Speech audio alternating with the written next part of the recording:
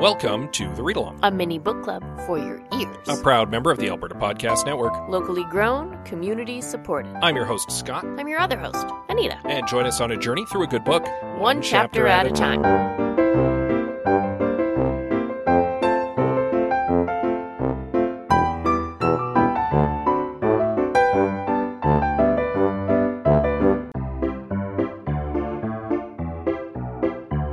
Alberta's forests matter to all of us. That's why Alberta's forest industry works to keep them sustainable now and for future generations. By planning 200 years ahead, helping control the spread of fire and disease, and planting and nurturing 2 trees for every 1 harvested, we keep our forests standing strong. To learn more about how our forests take care of us and how we take care of them, visit loveabforests.com.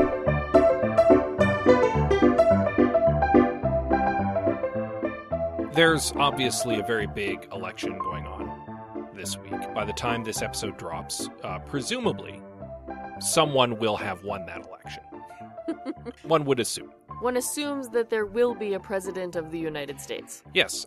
We cannot see that far in the future, however, because we are, instead of watching election results, recording this podcast. I would rather be doing anything than watching election results. Yeah, I used to work in journalism in the media and worked many an election night, and they are a very stressful time, both for the people working them and for the people not working them. It's kind of relieving to have a distraction on a night when I might otherwise be tempted to be doom scrolling on Twitter. Yeah, I purposely opened up Twitter this morning and muted a whole bunch of words to try and keep my feed clean, and then I proceeded to not be on Twitter for the rest of the day anyway, so I'm good. There you go. I'm fine. Yeah. Everything's okay. By the time you're listening to this, though, as I mentioned, probably there will be results to that election, and congratulations or condolences, depending on whether your candidate won and or lost. Yes. There you go. There we go. There you go. That all bases covered there. We are playing it straight down the middle here. We're also famously Canadians, and therefore don't really have a horse in the race. We really don't. So, I mean, What? we might have politics that might line up with one or the other candidate. If you've listened to previous episodes of this podcast, we have never said anything out loud, but you could probably glean where we kind of align on the political spectrum. But it doesn't matter because we are Canadians and not allowed to vote in an American election. And thus we endorse no one.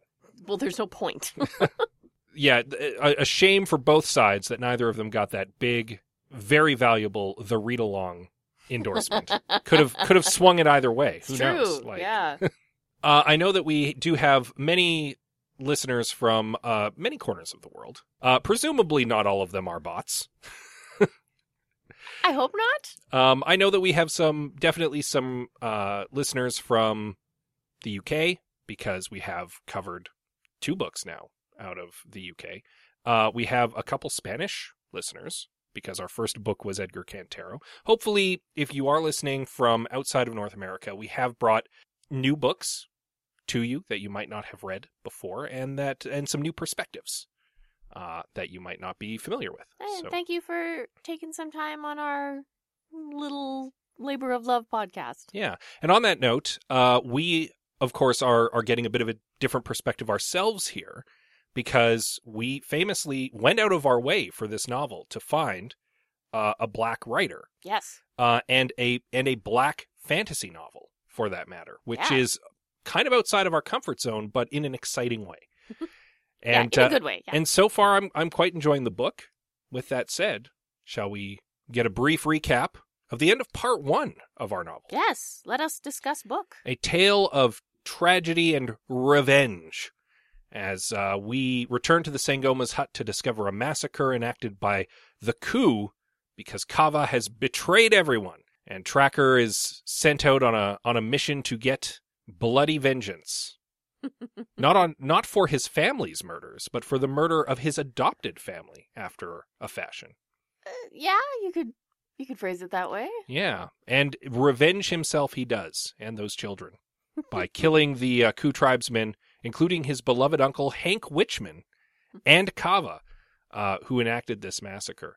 The children are then, the surviving children are then dropped off at the Gingatom tribe, and Tracker and Leopard part ways for many years And that is what leads us into the beginning of Part 2, Chapter 6 of Black Leopard, Red Wolf by Marlon James. Yeah,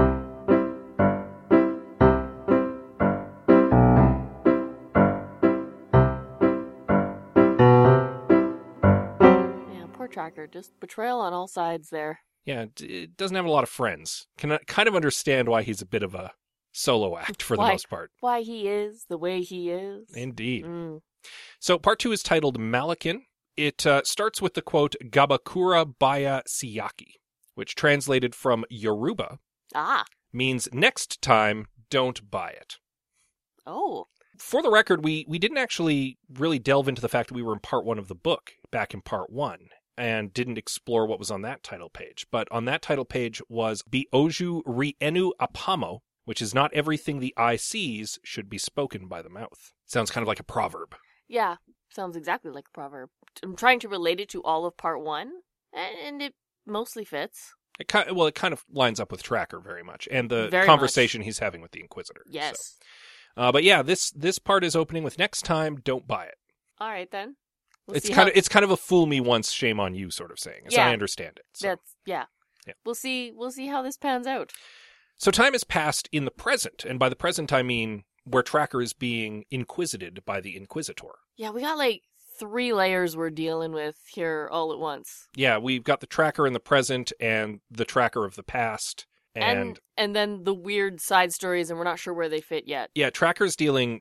Like, this story is happening somewhat achronologically because it's happening in it's a story that Tracker is relating in the present of something that happened in the past where he frequently talks about stuff that's gone on before. Yes. Or after? Yes. I'm never sure. So. He goes off on tangents in his stories, and I'm never sure exactly where some tangents fit. He's... Right?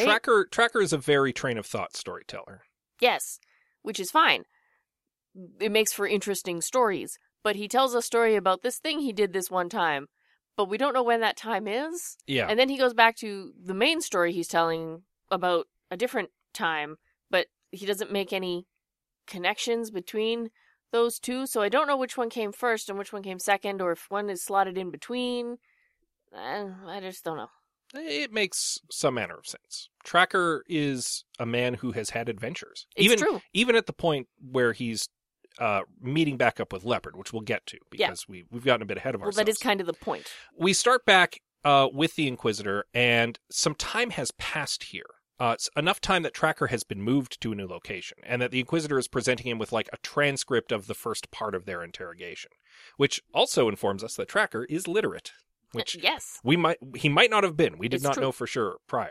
The Inquisitor's account does note something that we noted as well in Part 1, that Tracker's sensory memory is quite finely honed. Oh, yes. Particularly smells, but even things that he's seen that strike vividly with him, he can remember with almost perfect recall. Mm-hmm. Frustratingly for the Inquisitor, if not necessarily for us, he can glaze over other details that are just unimportant to him. Right, he'll describe a moment in time at great length, in wonderful detail, and then skip over 3 years. Because they were unimportant to him. Right, exactly. Yeah. And that kind of happens here, actually. Apparently the Inquisitor at one point also tried to catch Tracker out in a lie, and...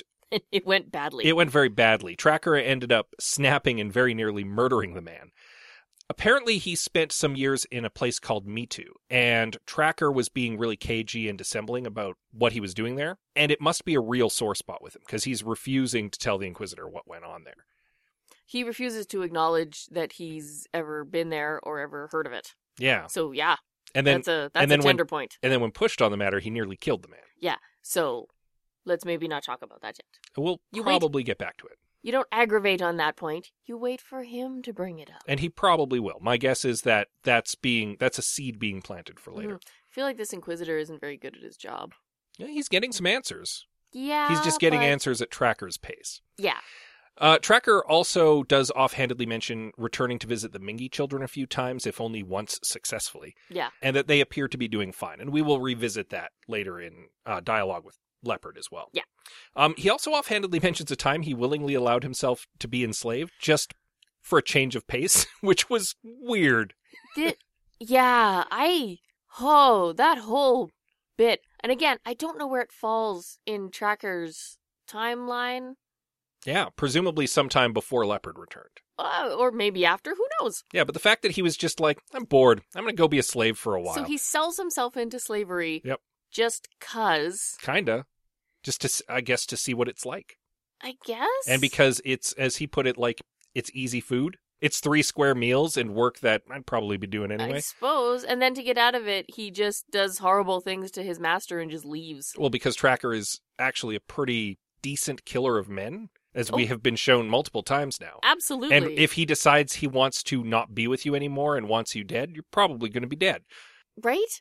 It kind of blows my mind a little that he can just decide that he doesn't want to be a slave anymore, and he's just done with it. I mean, he's probably somewhat unique in that manner. Yes. So we come back to the story at hand.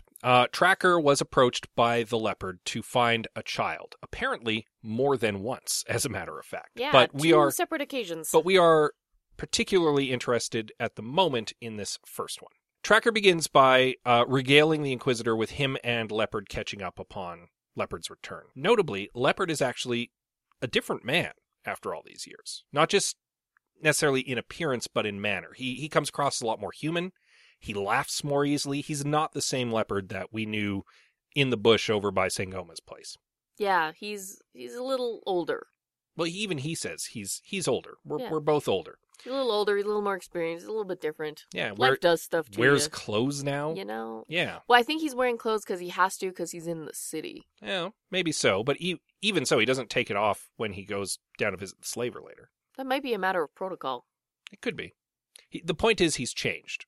Yes. The younger Leopard that Tracker knew probably wouldn't care to do that either way. Leopard notes that Tracker has changed too and does point out the eye, the mysterious eye that he has. Which has been brought up before, but we don't talk about the eye.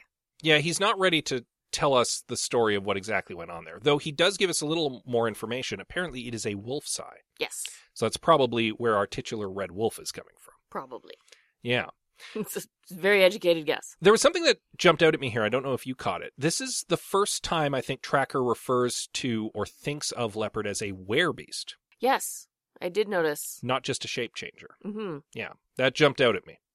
But that's not entirely accurate, is it? Sure, why not? Well, because a shapeshifter, I would assume, does it of their own accord. Sure. Whenever they like. Whereas a werebeast doesn't necessarily have control over when they change. It has to do with the moon. You know how different stories have different flavors of vampire? Oh, this is a different flavor of werebeast? Yeah. Depending on the media that you're consuming, the rules of werebeasts can be different. And in some media, they can change of their own volition. In some media, they have no control over it. In some media, it's a little of column A and a little of column B. They can change at will, but are forced to change on the full moon. Something like that. Yeah, okay. In this case, our werebeast Leopard can change at will, it seems. So okay. It did jump out at me because it's a more loaded term than merely shape changer. Yeah. So Tracker catches up with him a bit on some of his adventures during the time they spent apart. Particularly, he mentions a time he was hired by a prince of the Kalendar Horse Lords to find a princess who had been kidnapped. Prince is a real piece of work. Why are they all such jerks? Entitled. They're rich. I guess. Yeah. Tracker takes the job mostly out of curiosity. As he puts it, sometimes work is its own reward. He actually discovers the princess like an hour away. Not even. Oh, yeah. Not very far. And discovers very quickly she engineered her own kidnapping, mostly just to get a portion of the ransom money so that she could overthrow her father, which Tracker finds endlessly amusing because her father, as he keeps pointing out, is Prince of Nothing. He doesn't actually own any land. No, he's just rich. Yeah. She's also real upset at the kidnappers for asking for such a lousy ransom. She's like, is this all I'm worth? Seriously? Come on. Yeah, she's a real piece of work, too. He also notes that the kidnapper was another shape changer. He presumes a lion and its pride. Yeah. Which I found very interesting. I assumed that Leopard was maybe not unique, but at least uncommon. But apparently not. Well, Tracker also mentions, I want to say earlier in this chapter, that the city of Malakal isn't exactly fond of shape changers. but that the tavern that they chose doesn't really care so long as your pockets are overflowing, which implies that shape changers are a thing. Yeah, okay. Leopard assumes Tracker told the prince of her plan, then slipped away, and Tracker is like, oh, where would the fun be in that? So instead, he actually just reported the conspiracy, not the daughter, and advised the prince he should just burn down that place. Then he slipped out of town. Yeah. Yeah. Leave it to Tracker to decide to take a little bit of petty revenge on the prince there. We know enough about Tracker and his character now that, yeah, that fits. I was going to say that tracks. Yeah. But yeah, it's fitting to the Tracker that we've come to know and love. Tracker asks for a story from Leopard in return, and Leopard says that he actually went out to sea for a time and ended up finding his estranged father, who he had assumed was dead. Yeah. Apparently in his dotage, his father had actually been living as a man and had forgotten he was a beast, which Leopard found a little sad, but he stayed with him until he passed away. And Tracker thinks it's kind of a bittersweet story. Yeah. And Leopard's like, oh, look at you getting all sentimental as you get older.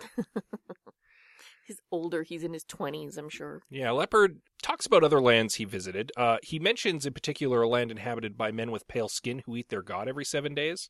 And I was like, oh, he's talking about Christianity. That's what I thought, too. Yeah. He also worked as a mercenary and then as essentially an adult entertainer, he kind of suggests for a while. Yeah. And Tracker demands to know the sexy story. He's like, you are going to tell me everything right now. But Leopard manages to dissemble and get back onto business topics. Yeah, I believe he calls it a body story. Yeah. Yeah. He successfully fails to share it with Tracker at this time. He ends up changing the subject, actually, to kind of ask Tracker, are you happy? And Tracker actually gets a little offended by this, and then determines that this is some kind of test that Leopard is laying before him. And Leopard actually doesn't dispute that fact. He is kind of testing Tracker here. Mm-hmm. Tracker finally concedes, I'm not happy, but I'm not exactly unhappy. This fun gray area of he's satisfied existence, I guess? He's content. He's busy. He's not bored.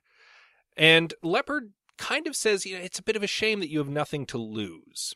And Tracker goes to leave at that point and is like, well, I'm kind of offended. You're being cagey with me. Screw this. I'm leaving. I'm leaving. And Leopard actually plays him a little dirty here by bringing up the Mingy children to get him to stay. Which is the Leopard we've come to know and love. But it's also canny of Leopard, because he's like, you say you don't really have anything you care about, but I've been by to visit the Mingy children recently, and Tracker's like, tell me everything. Here's another story you have to tell me. Leopard reveals he still does deal with the Gingatom at times, so he knows what's up with the Mingy children. He kind of fills us in a little bit on what they're up to.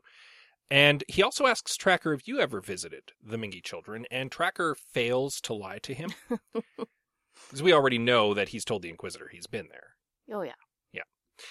Leopard tells Tracker, you are the world's worst liar. But conversely, it also makes you the one person who I trust the most. Which is good? Question mark? I think.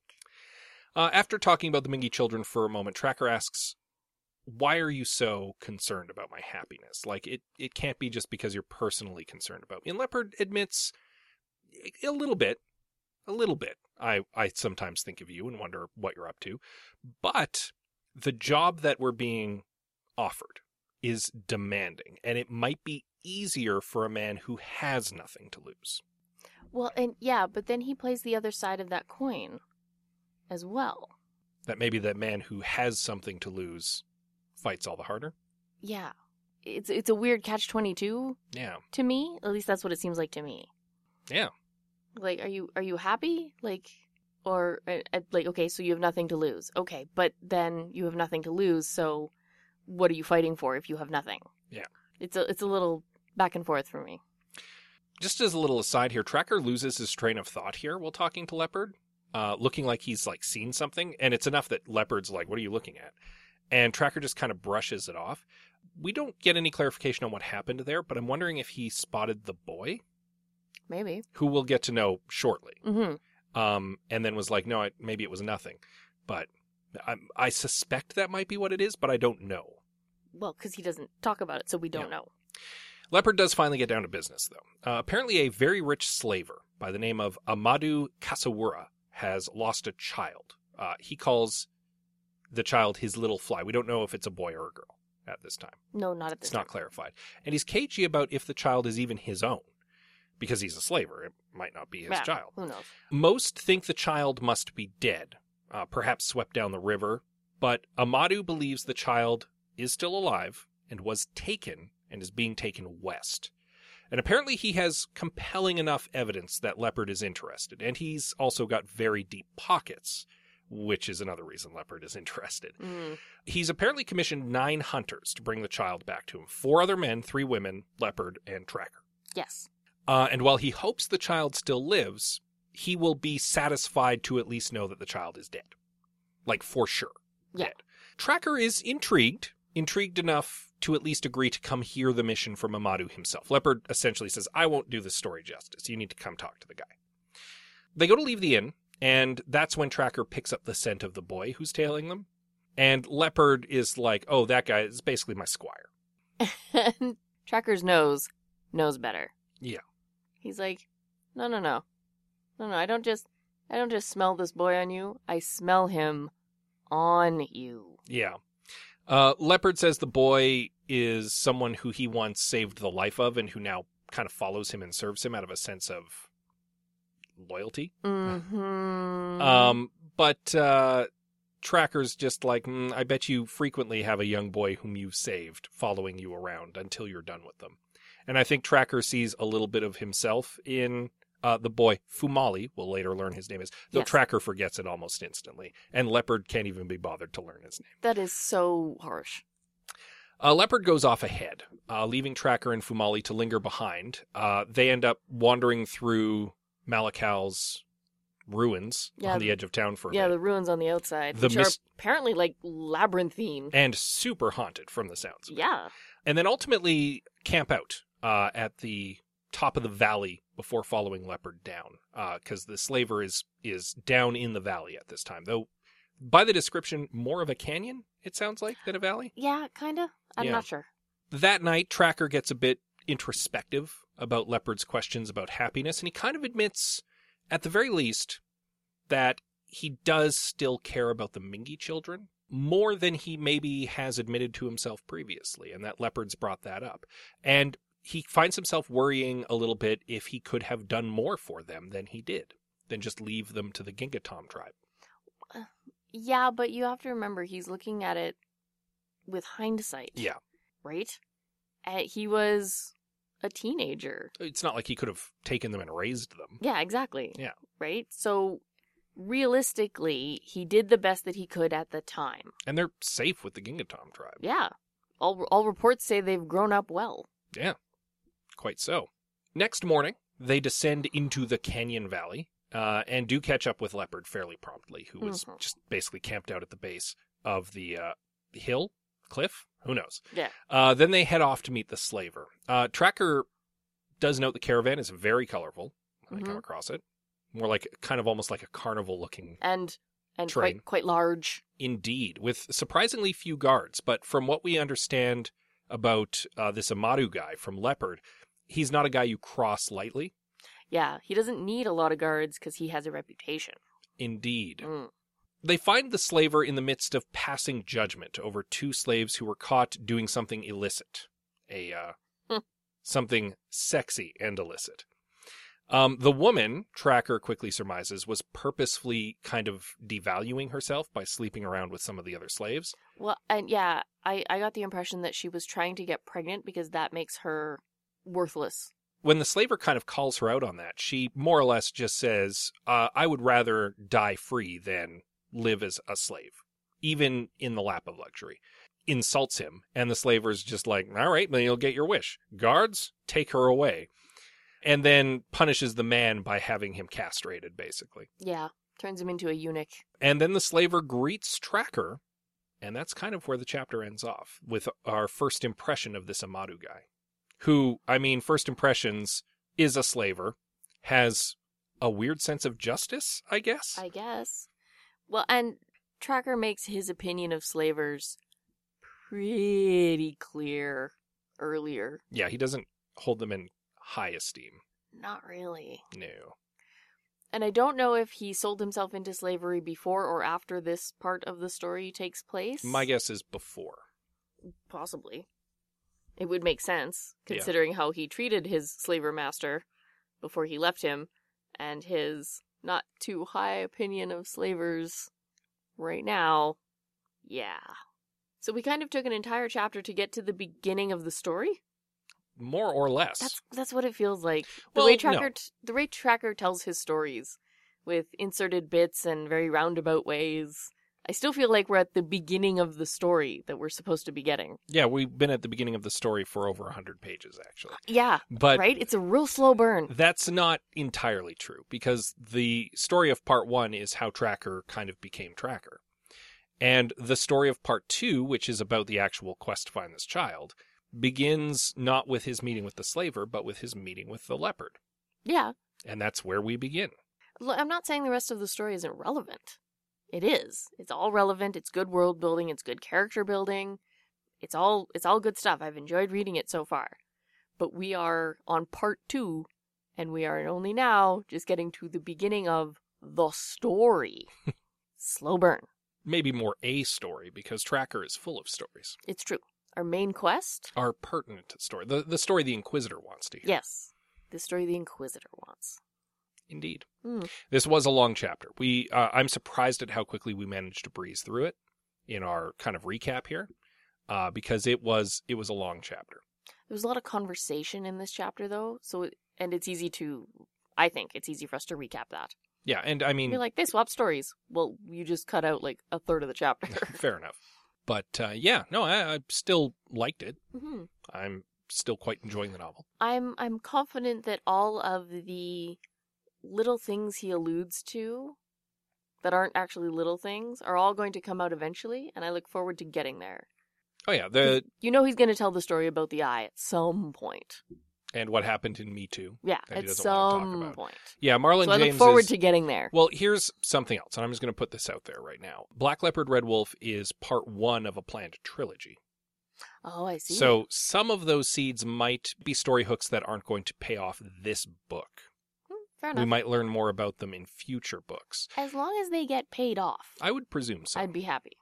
I mean, there's something to be said about throwing out a little bit of esoteria about your world that is left unanswered, because it does add a little bit of mystery to the world you've built, and it makes the world seem larger than the story you're telling. But generally speaking, if it's something pertinent to the character, you kind of want to pay that off at some point. Yeah, okay. Even if not necessarily right now in book 1. So, something to look forward to. Agreed. Yeah. So next up will be Chapter 7. You'll want to read up on that in time for next week. In the meantime, Tracker talks a lot about the past. Hasn't really spoken much about the future. And that might be because he's currently in prison and possibly about to be executed by whatever authorities have captured him. Who knows? But just because he's in dire straits doesn't mean that you can't look to the future. And wouldn't you know it, but longtime supporter, the Alberta Podcast Network, ATB Financial, does have a podcast about exactly that. That was a very good segue. Of course it was. Very good at segues. They're very smooth. Smooth Scott segue. Today I want to tell you about ATB's new podcast, The Future Of. Join Todd Hirsch, ATB's Vice President and Chief Economist, as he connects with special guests who offer unique and useful perspectives about the future. Explore how our economy and communities can not only brace for change, but embrace the opportunity it creates. From the future of women in business to the changing nature of work itself, The Future Of helps us understand what's coming and what we need to do today to get the tomorrow we want. Featuring 2 episodes each month, plus bonus episodes, The Future Of includes interviews with top community and business leaders from Alberta and around the world. Subscribe to The Future Of in the Apple Store, Google Play, Spotify, and everywhere podcasts are found. And connect to ask your questions about the future by emailing thefutureof@atb.com. The Future Of. A podcast. By ATB. You can check that out at your leisure. If you're also looking for other podcasts to enjoy. Oh, have we got a site for you? Yeah, albertapodcastnetwork.com. We are featured there, as are all of our sibling podcasts on myriad topics. So many podcasts, my goodness. Yeah, we have podcasts on politics, on sports, on media, on food.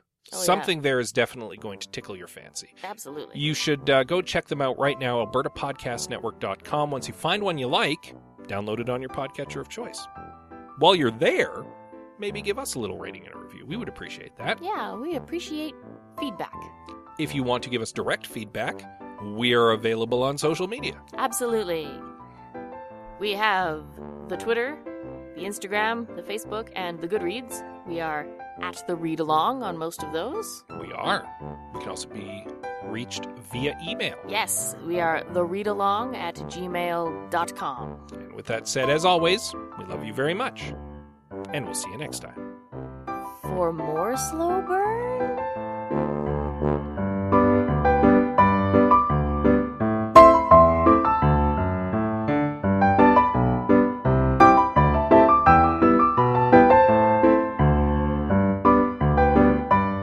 Thank you for joining us on The Read Along with your hosts, Anita and Scott Bourgeois. A proud member of the Alberta Podcast Network, all Read Along music is by Kevin MacLeod at Incompetech.com. Cover art is by Aaron Beaver. Be sure to join us on Twitter, Instagram, and Facebook at The Read Along, and check out our group on Goodreads.com.